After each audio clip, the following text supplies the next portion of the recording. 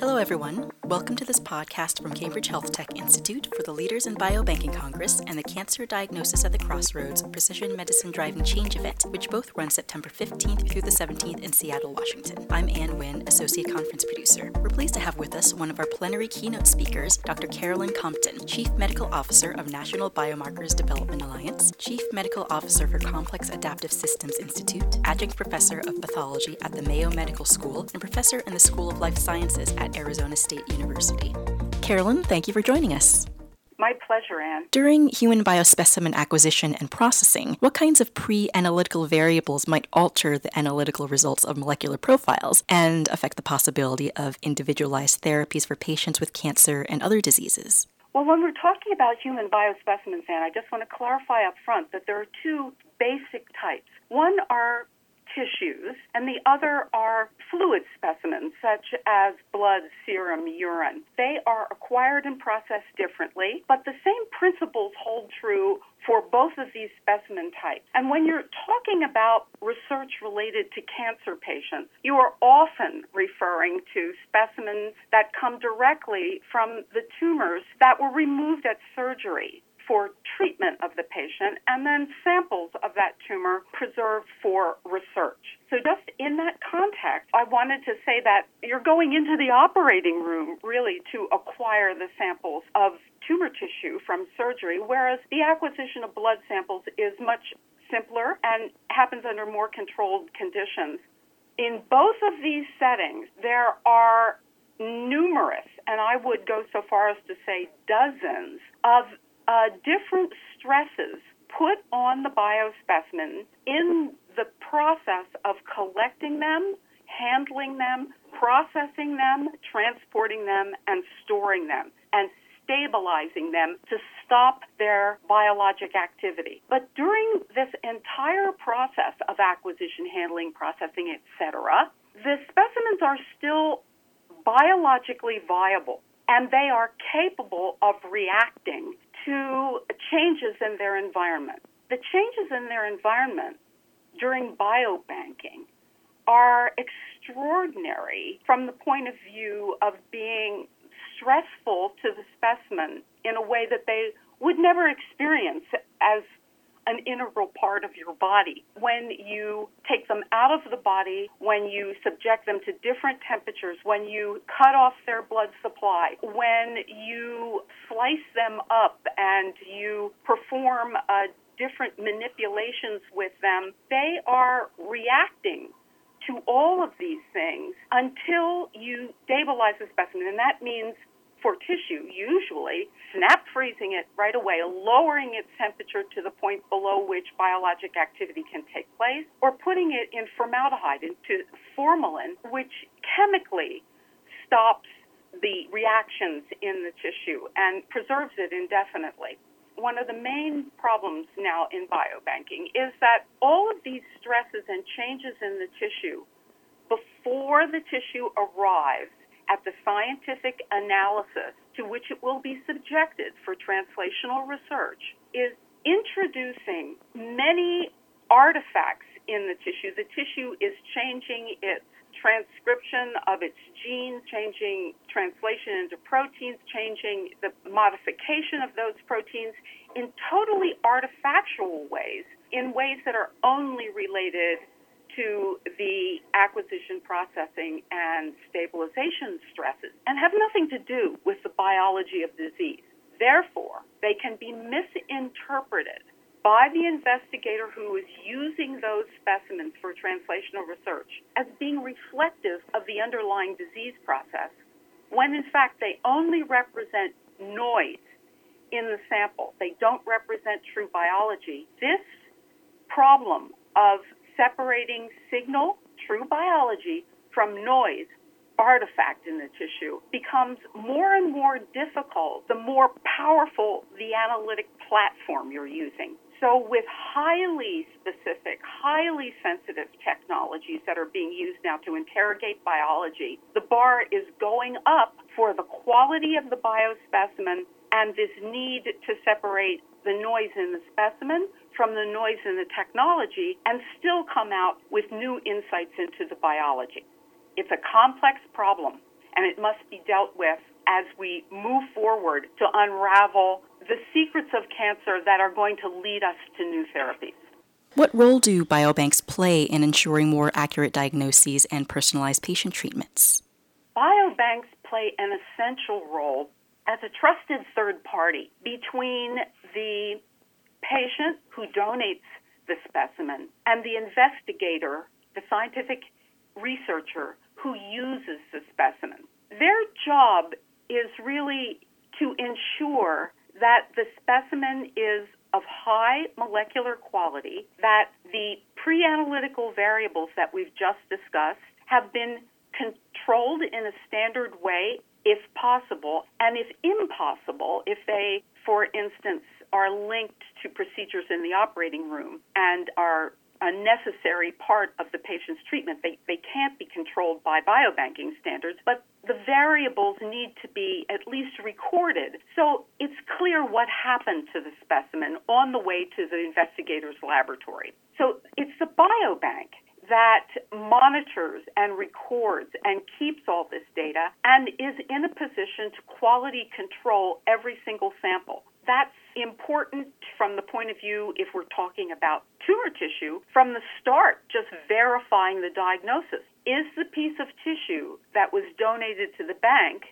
is it representative of the tumor? Does it have any cancer tissue in it at all? Is the cancer diagnosis correct? So all of those things are essential to verifying the quality of the sample. And then was it handled in the right way to make it fit for the analytic purpose to which it will be subjected. And this concept of fit for purpose is one that's rapidly evolving as we understand the requirements of different analysis technologies for, say, density of biomolecule that is needed, for quality of biomolecule that is needed. So you have to match the specimen that you've got with the requirements of the analysis technology, or else it's useless, a waste of time and money to analyze a specimen that's inappropriate. And it's the biobank that is in a position to be able to determine this fit for purpose-ness.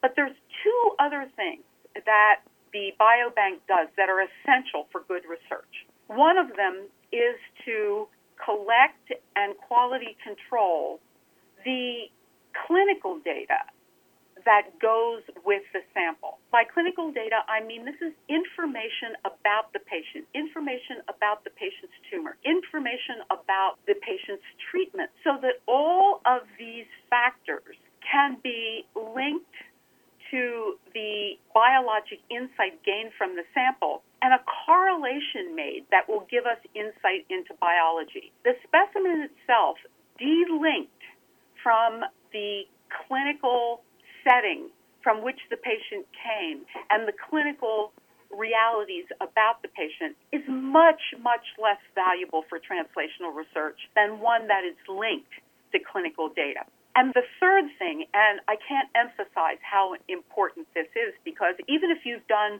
the first two things correctly, if you've collected the specimen and guarded its quality, collected the associated data and guarded its quality, you still wouldn't be able to use this specimen for translational research unless you do this third thing. And that is to guarantee to the user of the sample and to the donator of the sample that the sample has been properly consented for use in research, so that both the patient who's donating the tissue knows exactly and agrees with the use of that tissue for research downstream.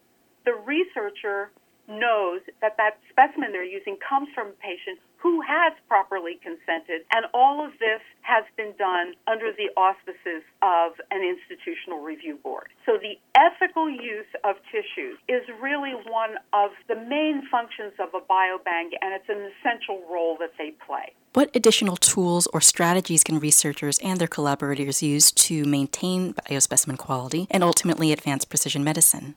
Well, I think the very first thing is that scientific researchers, who are often highly trained scientists, PhDs in laboratories, who know nothing about clinical medicine, how surgery is done, how tissues are obtained, even how bloods are drawn, and about tourniquet times and the effect of the bore of the needle and the centrifuge speed and the temperatures to which the specimen is subjected. They know nothing about these pre-analytical variables, and they certainly don't understand the impact of those pre-analytical variables on the specimens they're using. So just coming to the point of educating the user stakeholders, the population of scientists who use human specimens in research, and educating them about these things, raising their consciousness level of the importance of fit-for-purposeness in the samples that they're using, and demanding this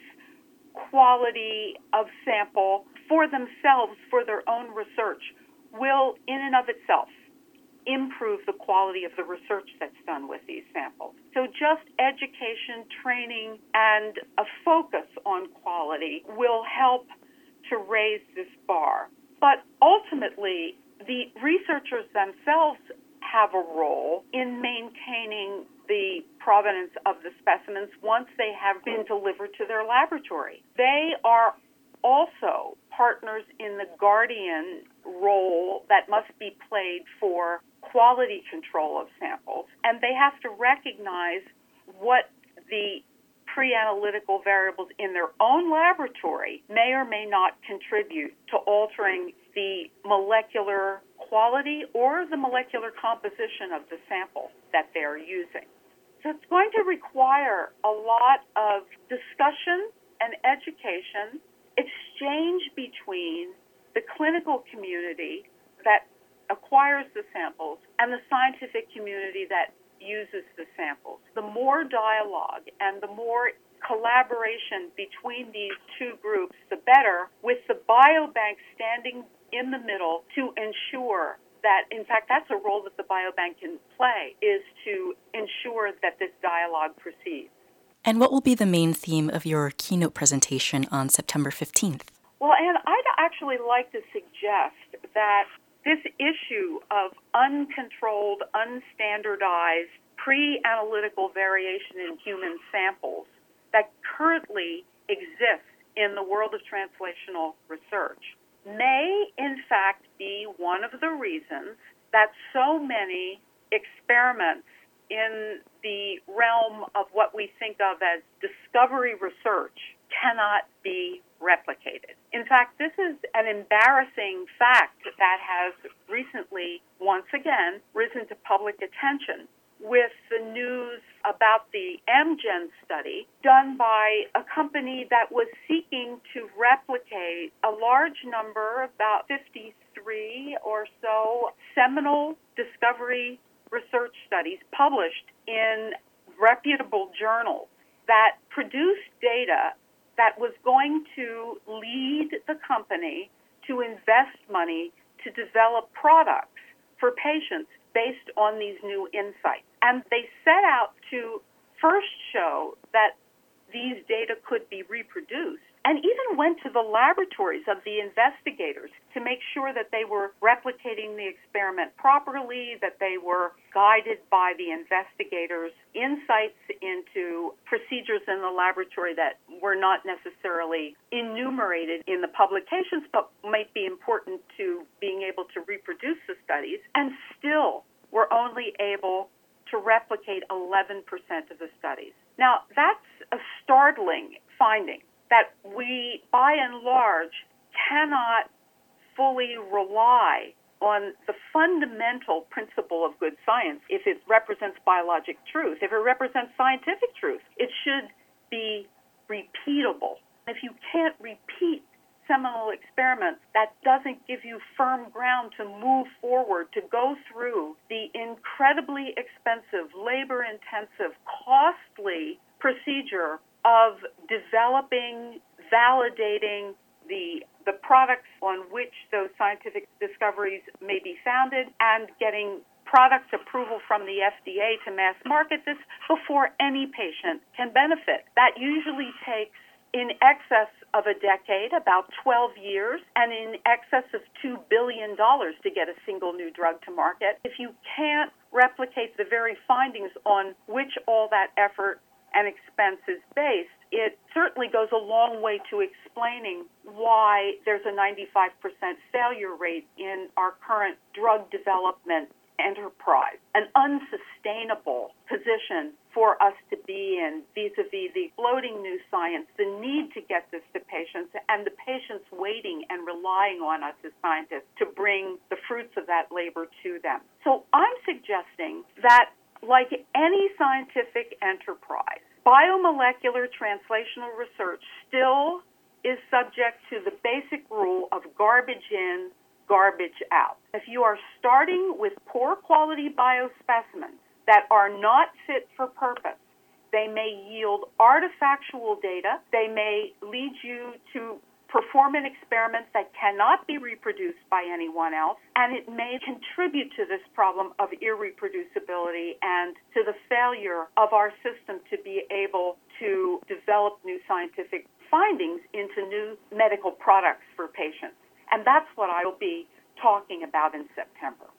Well, it sounds like an area that scientists really need to dig into further, so we're looking forward to hearing more from you in a couple of months. But for now, Carolyn, thank you again for sharing so many insights with us today.